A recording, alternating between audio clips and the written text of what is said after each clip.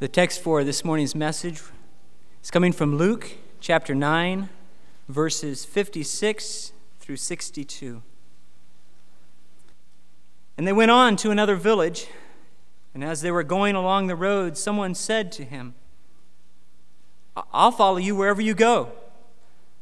And Jesus said to him, "The foxes have holes, and the birds of the air have nests, but the Son of Man has nowhere to lay his head." And he said to another, "Follow me." But he said, "Permit me first to go and bury my father." But Jesus said to him, "Allow the dead to bury their own dead, but as for you, go and proclaim everywhere the kingdom of God." And another also said, "I will follow you, Lord, but first permit me to say goodbye to those at home." But Jesus said to him, "No one, after putting his hand to the plow and looking back, is fit for the kingdom of God." Father in heaven, I pray now for your power to continue in this room and in the room downtown. We have been singing as a congregation south and a congregation north, and we are united now in prayer to say, "Come," and anoint this moment in the Word, I pray. Would you fill me with your Holy Spirit and enable me to be faithful to the Word of God and to speak it with boldness and clarity as I ought to speak. And on the other side, where it's received, would you be giving eyes to see and hearts to bow, taste buds of the heart to delight and enjoy your word and your self. So, Father, come now downtown. Come now here in Roseville. And with power, call people to yourself who are not believers, and call people who are believers into missions. Lord of the harvest, send laborers by the hundreds from Bethlehem, I pray. In Jesus' name, amen. God is always doing more than we know. In every event of our lives, every event, whether it's a birth of a baby or the crash of a plane, or whether it's the capturing of a sniper or the storming of a theater in Moscow, God is always doing more than we know. 10,000 times more than we know. 99.9% of God's designs and the effects of every event in the world are hidden from our eyes. We just don't know what God is doing when good and bad things happen in the world. He's always doing more. I thought of this because of last Sunday's sermon, which I listened to by tape. Even though I was preaching in Washington, D.C., I wanted to be able to pick up on what Eric did, and I loved it. I listened to it Wednesday morning when I was running on my running machine. And I was rejoicing and leaping and jumping like Ben Agata here on the platform to my little rhythm of my running machine. And one of the things I learned from that sermon was God is always doing more than one thing. So at the Tower of Babel, He designs, yes, judgment, so that in the preservation and the intensification of diversity of languages and cultures, there is a dam erected and a restraint provided against the evil of man's heart, who's always clamoring for power and wealth and fame, and all the diversity in the world militates against anybody being able to get more of that than we should. He's doing that, but He's doing something way more than that. In that same judgment of diversity of languages and cultures, He is both preserving and intensifying for us the very means by which there will be a mosaic of redemption someday. Let the nations praise you, O God. Let all the nations praise you. Let all the languages and all the cultures and all the races praise you, O God, because there will be more praise, more glory reflected of God's glory because of all the diversity of languages and cultures and colors than there would be if there were only one language, one race, one culture. So this diversity that is in the world, these languages, what? Wycliffe tells us 6,000 of them, plus cultures, plus colors of all shades. All of that is, yes, a restraint upon us so that no one can get more power than he ought because we're so power-grabbing, so fame-grabbing, so money-grabbing as a human race. But way more is going on than that. Evil is being deflected by the diversity, and the glory of Christ will one day be reflected by the diversity, and we should be singing like we have been singing over the diversity and seeking as a church to maximize it so that this age in the church looks a little more like what it will look someday. So yes, at the Tower of Babel, more was going on than anyone realized. And more is going on in this week at Bethlehem than anybody realizes. Happens every year during Missions Week. We fly a banner. It's got 3 parts to it: authority, mission, precious fellowship. And it's found when you take the whole commission into account. It goes like this: all authority in heaven and on earth has been given to me. Go therefore and make disciples of all nations, baptizing them in the name of the Father and the Son and the Holy Spirit, teaching them to observe all that I've commanded you, and behold, I will be with you to the end of the age. All authority is mine. Go make disciples. I'll be with you. Those are the 3 pieces of the banner that's flying over this church in this week. And when that banner flies, Jesus has all authority. He calls us to go. He will be with us. When that banner flies, 10,000 things happen in a congregation. And most of them we do not know. But we're going to know a few of them at the end of this service. Because what we'll do, and I'm going to give you a heads up now so it won't take you off guard, no decisions have to be made on the spur of the moment, no manipulation, no soft music playing, no eye closed, no head bowed. I will simply invite 3 categories of people to stand here. I did it the last hour. I called Dan. I said, what happened downtown? He said, 100 people walked forward. Maybe 50 here. Here are the 3 categories of people I'm going to invite to come for prayer and for strategy of where to go with your life now. 1, missionaries who are home on furlough and those who are already adopted by a mission agency and you know you're going.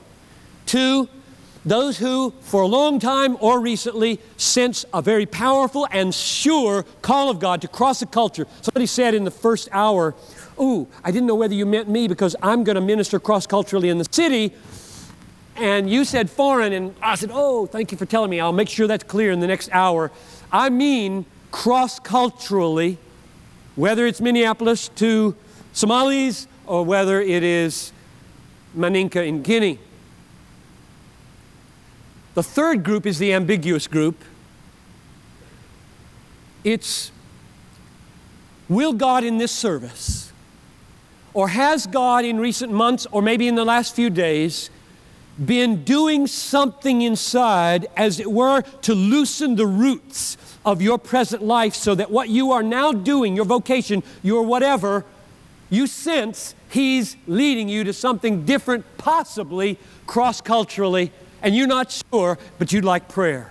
And the reason I'm putting it like that is because I don't want everybody up here at the front.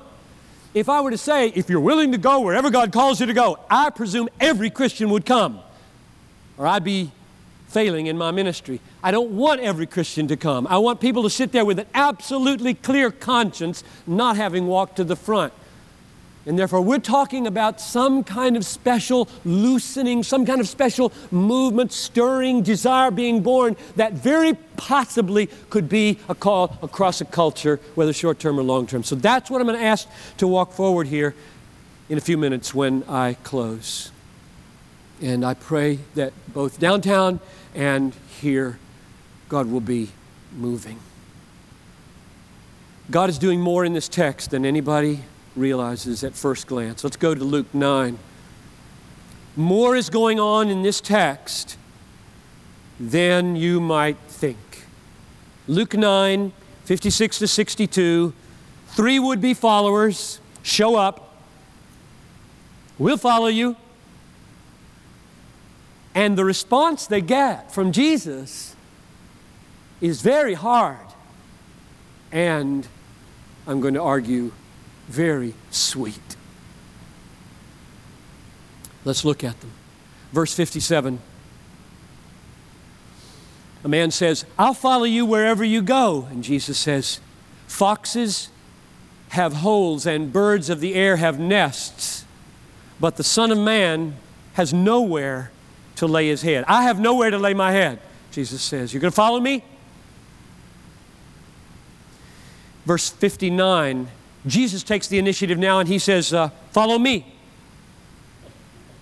The man responds, Lord, permit me first to bury my father.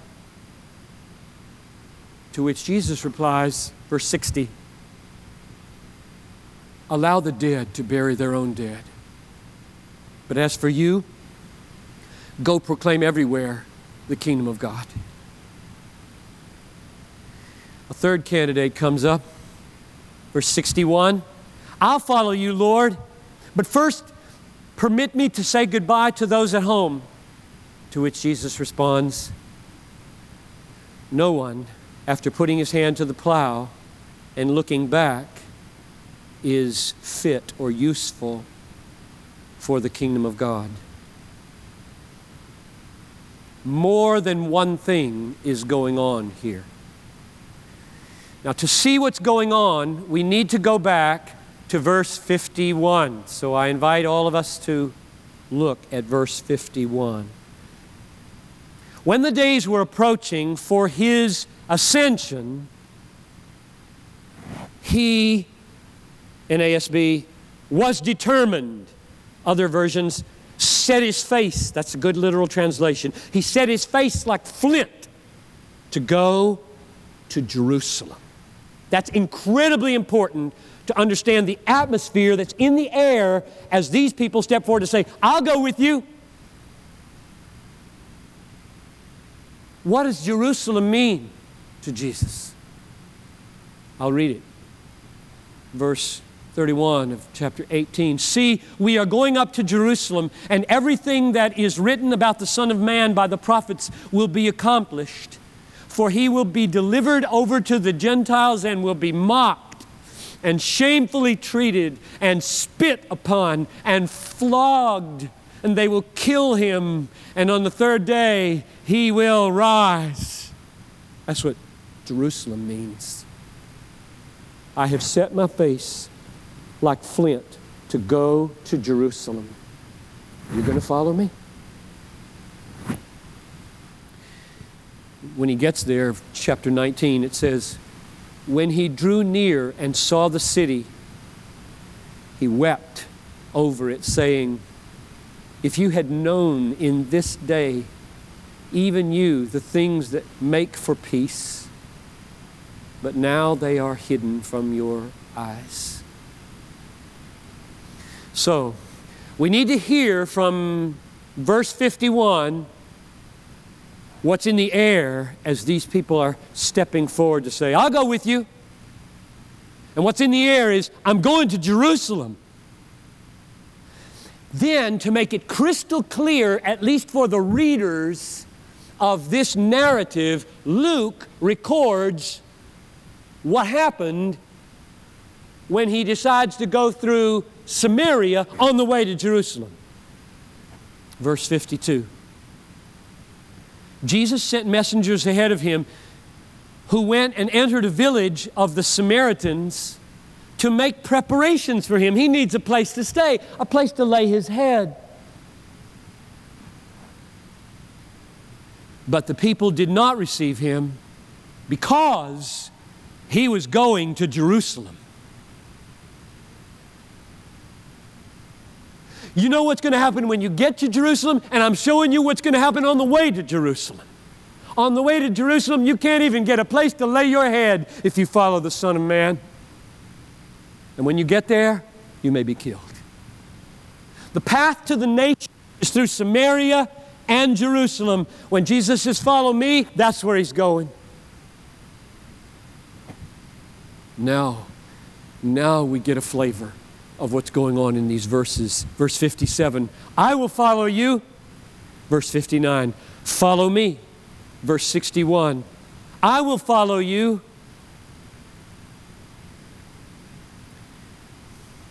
Even in the words "follow" is this truth that we so often miss in the word disciple. I mean, I've heard people say, what is a disciple of Jesus? A disciple of Jesus, somebody who learns from Jesus, makes him the master, the teacher. A disciple is a learner. Absolutely right and absolutely inadequate. Because this text defines discipleship. Follow, follow, follow. That's the essence of discipleship. He's on his way somewhere, namely Jerusalem and Golgotha and paradise. Will you follow him? Samaria, Jerusalem, Calvary, tomb, paradise. Will you follow? That's what's going on here. And we can see it more clearly now that we have the context. In fact, you can see the two things that are going on here right in the phrase, "follow me." You could say, "Follow me," or you could say, "Follow me." And what would the difference between those be? The first one, "Follow me." I tell you, as I meditated on this yesterday, it became so sweet to me. Oh, I'm praying even now, oh God, make it sweet in this room. May young people, middle-aged people, older people, for whom the words "follow me" have no emotional impact at all, except maybe a little guilt. Feel what I began to feel yesterday. Namely, me. Jesus says, "Follow me." Who's that? The creator of the universe, that's all. The one who upholds the universe by the word of his power, Hebrews 1:3. The one who has lived from everlasting to everlasting, no beginning, no end. Follow me. The one who penetrated history, born of a virgin, God-man, comes into being, and he lives an absolutely perfect, righteous, holy, just, good, humble life, lays himself voluntarily on a cross to bear the sins of all his people, endures the exquisite torture and suffering with the spit dripping down his face, dies, goes into the tomb, rises triumphant. That God says this morning, "Follow me." You can know me, you can have me, you can enjoy me. I can be your treasure, I can be your tower, I can be your security against the sniper. I wonder if you just hear "follow" instead of "me." So he's doing more than one thing. He is saying, "Follow me." There's a person and there's a path. There's sweetness and there's suffering. There's Jesus and there's Jerusalem. And these people are coming and saying, "I'll go with you, Jesus." And he says, "Are you sure?" 3 answers. No place to lay your head. Let the dead bury their dead. Put your hand on the plow and don't look back. What is he doing? What's he doing? This is not seeker-friendly recruitment. Why are you making it so hard? Why are you talking like this? These people seem to have a good attitude. He's doing two things. He's teaching and he's testing. He's teaching. It's going to be hard. It's going to be really hard. Follow me to Jerusalem. It's going to be really hard to follow me through Jerusalem to the nations. It's going to be hard already in Samaria. And so he's teaching that and calling them me. Look at me. Follow me. A couple years ago, I told you the story, and I'm going to tell it again, of John Patton's experience on the island of Tanna in the New Hebrides. John Patton, Scottish missionary, 125 years ago, and he has a wife, he has a little child when he gets there, and she dies in the first 6 months. The little baby dies right after her. He almost goes insane at the grave, which he dug with his own hands, except for Jesus, he said. For 4 years, he serves all by himself on the island. He has 2 converts, I think, a little man named Abraham, and then the whole island rises up with machetes and spears against him and tries to kill him. He has one angle of escape, and he asks help from his convert, and the convert says, I'll deflect them and lead them that way. You climb up in this tree, they'll go under, then you go down to the beach. There's a little boat there, and that's what he did. And this is what he wrote years later about that experience in the tree. And I mention it, I read it for this reason. If you become a missionary, or if you don't, and you follow Jesus to the hard place of this city, in this family, this is what your reward will be. I climbed into the tree and was left alone in the bush. The hours I spent there live all before me as if it were but yesterday. I heard the frequent discharging of muskets and the yells of savages. Yet I sat there among the branches as safe in the arms of Jesus. Never in all my sorrows did my Lord draw nearer to me and speak more soothingly to my soul than when the moonlight flickered among these chestnut leaves and the night air played on my throbbing brow as I told all my heart to Jesus. Alone, yet not alone. If it be to glorify my God, I will not grudge to spend many nights alone in such a tree, to feel again my Savior's spiritual presence, to His consoling fellowship. If thus thrown back upon your own soul, alone, all alone, in the midnight, in the bush, in the very embrace of death itself, have you a friend that will not fail you then? This sermon is a mission sermon, but it's also an evangelistic sermon because the term follow me is way more than a missionary call. It's a call to come to Jesus. Do you have a friend? If the sniper were happening here, would make you at peace while you pumped gas?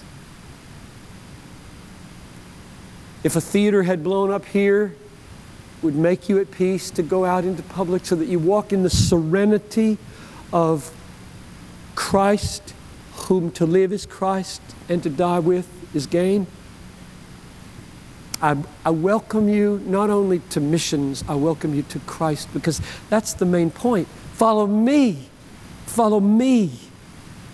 And the other thing He's doing, besides beckoning them into fellowship with Himself, which is all satisfying, is He's testing them by showing them how hard it is.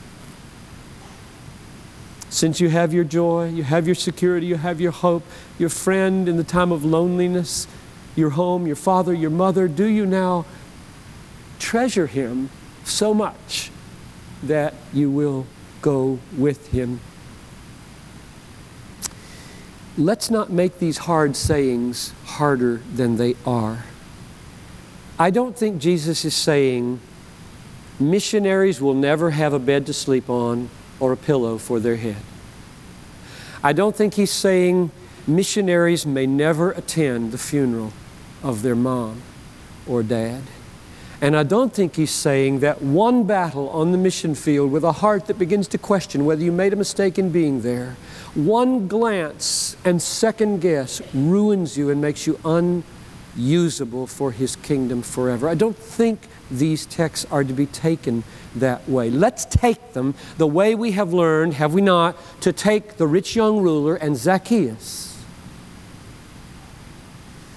The rich young ruler comes and says, how do I have life?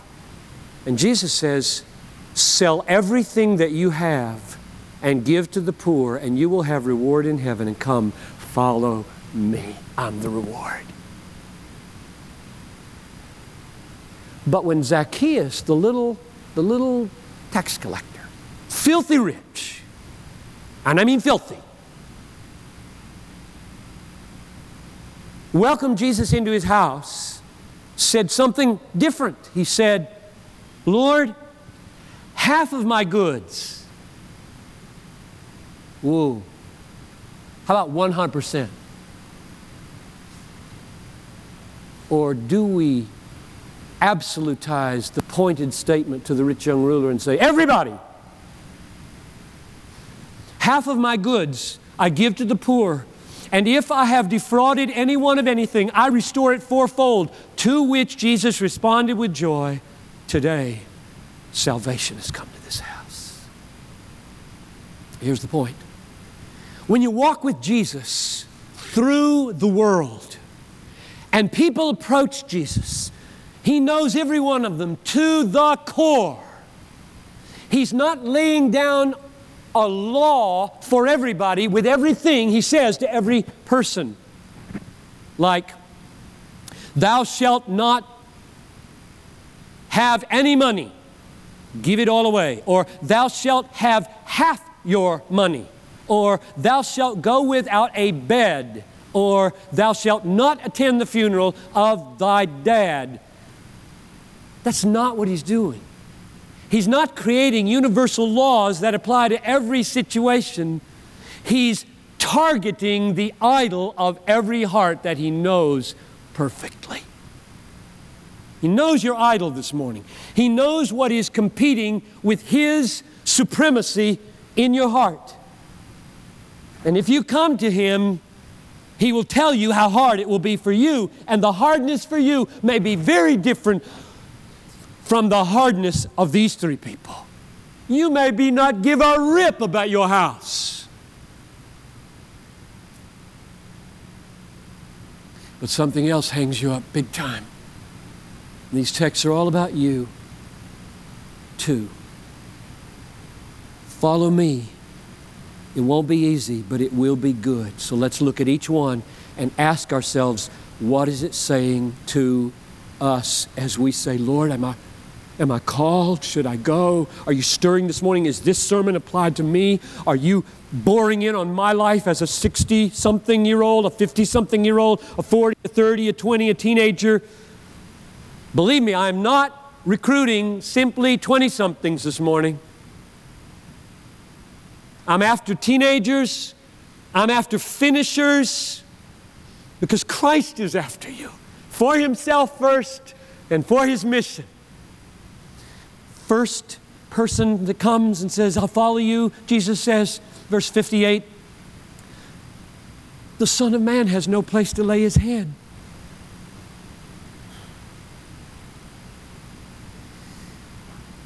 Which is a question out over the congregation. How you feel about your house? How you feel about home? Your furniture, the remodeling that took you 5 years to finish, the new surround sound home entertainment center, the comforts of the bed and the den, the roach-free, bug-free, mouse-free, ant-free, totally automated kitchen. How you feel about that? Men, women, young people? Do you love it?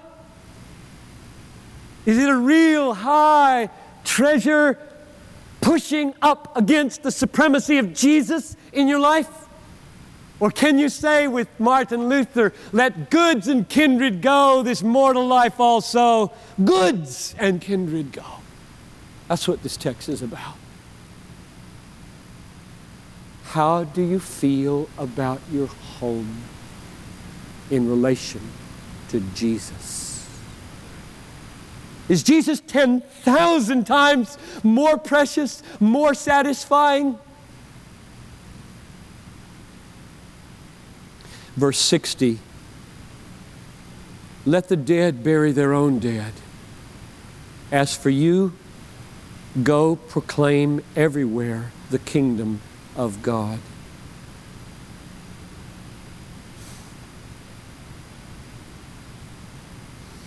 Who's more precious to you?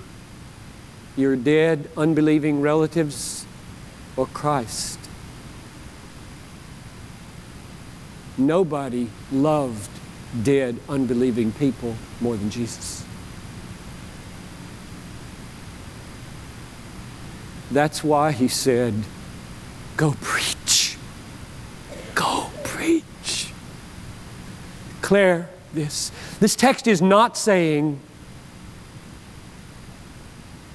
Morris and Wendy were sitting right back there in the first service. They've laid their parents down. This text is not saying you can't go to the mission field. You can't come home to bury your parents. This text is saying you might have to not be there when they die. You might have to miss the funeral. Are you willing? This text is not saying you should want and hope for your children to die on the mission field. It's just saying they might. Will you go? This text is not saying it is good and it will happen that you will have marital stress on the mission field big time. If you have it here, it'll be worse there. It's saying, are you willing?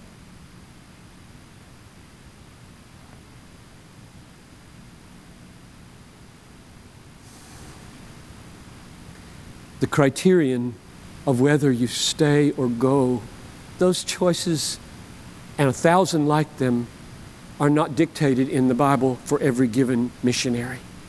And there will be untold numbers of decisions that perplex you to death on the mission field. And you will only be able to say, Father, you are my supreme value. Jesus is my treasure. Proclaiming the gospel is my calling. Help me discern how that relates to this crisis. And he'll show you. And it'll be different for every missionary. Verse 62, fickle following, indecisive discipleship.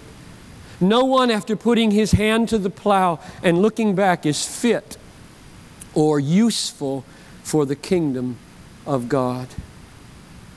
You can't plow a straight furrow when you're looking back over your shoulder. So you're not a good farmer. So what's the point? God doesn't need anybody's service. God is not served by human hands on plows or anywhere else. For he himself gives to all men life and breath and everything, and yet we're called to go. So what does this plow mean? What is service of Jesus? What does it mean to serve Jesus? And the answer is, it means so to live, so to speak, so to feel, so to go that he looks really valuable. Make Jesus look good, Bethlehem. You cannot make the king look valuable constantly glancing over your head at the treasures you left behind. If you keep saying, oh man, oh man, oh, they're going to get it. They're going to get the message. He's not very valuable. Serving Jesus means being so satisfied with Jesus that everything else, Paul said, becomes rubbish. How many times have you taken your garbage out, put it in the dumpster, and on your way back into the house said, oh, garbage. I just wish I could keep my garbage in the house. That's the way Paul is talking in Philippians 3. Something's got to happen so deep in my soul, in my taste buds on my heart, that when I hear Jesus say, follow me, I say, you've got to be kidding. You mean really? A sinner like me could be found next to you, even through Jerusalem, Calvary, tomb, and paradise? I will take it until we hear both things. Follow and me. Path and person. Suffering and sweetness. Jerusalem and Jesus. We won't know how to respond to this. We'll get all guilt-laden. Think, oh, I don't really want to, but I guess Christians are supposed to, so I'll walk down there in a minute. You don't get it. You don't get it. It's follow me. I am infinitely valuable. I am infinitely glorious. I am infinitely satisfying. And if you see me and know me, all else in your life, mom, dad, children, house, ministry even, will become as nothing. And let me say again who I want to come as we close. First category, missionaries and those who are under appointment to go with a mission agency. 2, those who, whether recent or long ago, know this is the call of God on your life. It may be 5 years out as far as you know, but that is what you're aiming at. And number 3, that ambiguous category that I'll just let you handle is not everybody. There will be godly, obedient, humble, biblical people remaining in their seats. But this group of people are people who either in this service now or in recent days or maybe some months, something's been going on. You're not quite what it is. God has been, through circumstance, through Bible reading, through conversations, through worship, He's been loosening the roots of your life. He's been trying to pull like this. You don't know whether He's going to plant you here or there, but you sense cross-cultural missions is out there for me somewhere, sometime, and I want to know how and when and where, and so I'd like Pastor John or Eric to pray for me. Those are the things. And so, with no head bowed, and no eye closed, and no soft music playing, I would like you in those 3 categories to come stand here. So come. While you're coming, I'm going to tell you what we'll do. Connie and a couple of other helpers have a card. All it does is ask for your name and number and email so that we can, if you would like help, we can just give you some pathways towards missions. Any way that we can be of help with the nurture program or prayer or connecting with agencies or anything. Eric Hyatt wants to serve you. I want to serve you. And we as a church, those who remain seated there, thrilled as they are that you're here, you need to be thrilled that they're there, because none of you could get where you want to go if they aren't there. So get one of these before you leave. Don't run away too quickly. Now, this is a beautiful thing. I think we're off the air downtown right now. But God moved there. I don't doubt that this is the same thing that happened down there. We have a high stewardship as a church, do we not? What a stewardship we have to care for these folks. Oh, I want to be a caring church for our missionaries as well as each other here. We are a nomadic church in a sense now because we're in different sites and we're going to be moving around and who knows where we might be in 10 years. But this is what we're about. And I just thank God for what He's doing in your lives. I know some of you just have a big question mark over your lives right now. That's all this means, and that's okay. Here, why don't we all stand to bless these folks. If you feel led while I'm praying, you can just stretch forth your hand in blessing upon them. So, Father, here we are. And you have done more than one thing. In fact, among these gathered right here now, you're doing thousands of things that we don't even know. In 20 years, the story of this day will be told with joy. And I thank you. Lord God, now I ask that the Holy Spirit would come and solidify commitments to Christ first and to missions. And I pray that the Spirit would come and clarify the question mark, that the door that seems to be cracked would be flung wide, and behind it would be a clear path on which to walk with Jesus ahead of us. I pray that every person in this room, the senders that are sitting there, the goers that are contemplating going, that are here, would be filled with power. Guard us from sin. Guard us from fear. You've showed us in these days in plane crashes and snipers and theaters being attacked and Bali and the towers falling down, not to mention the ordinary ways by which we die, that there is no security on planet Earth save Christ. So why stay here? Why not go? God, I pray that you would work mightily now, even as these people take their cards and find what's the next step on which they should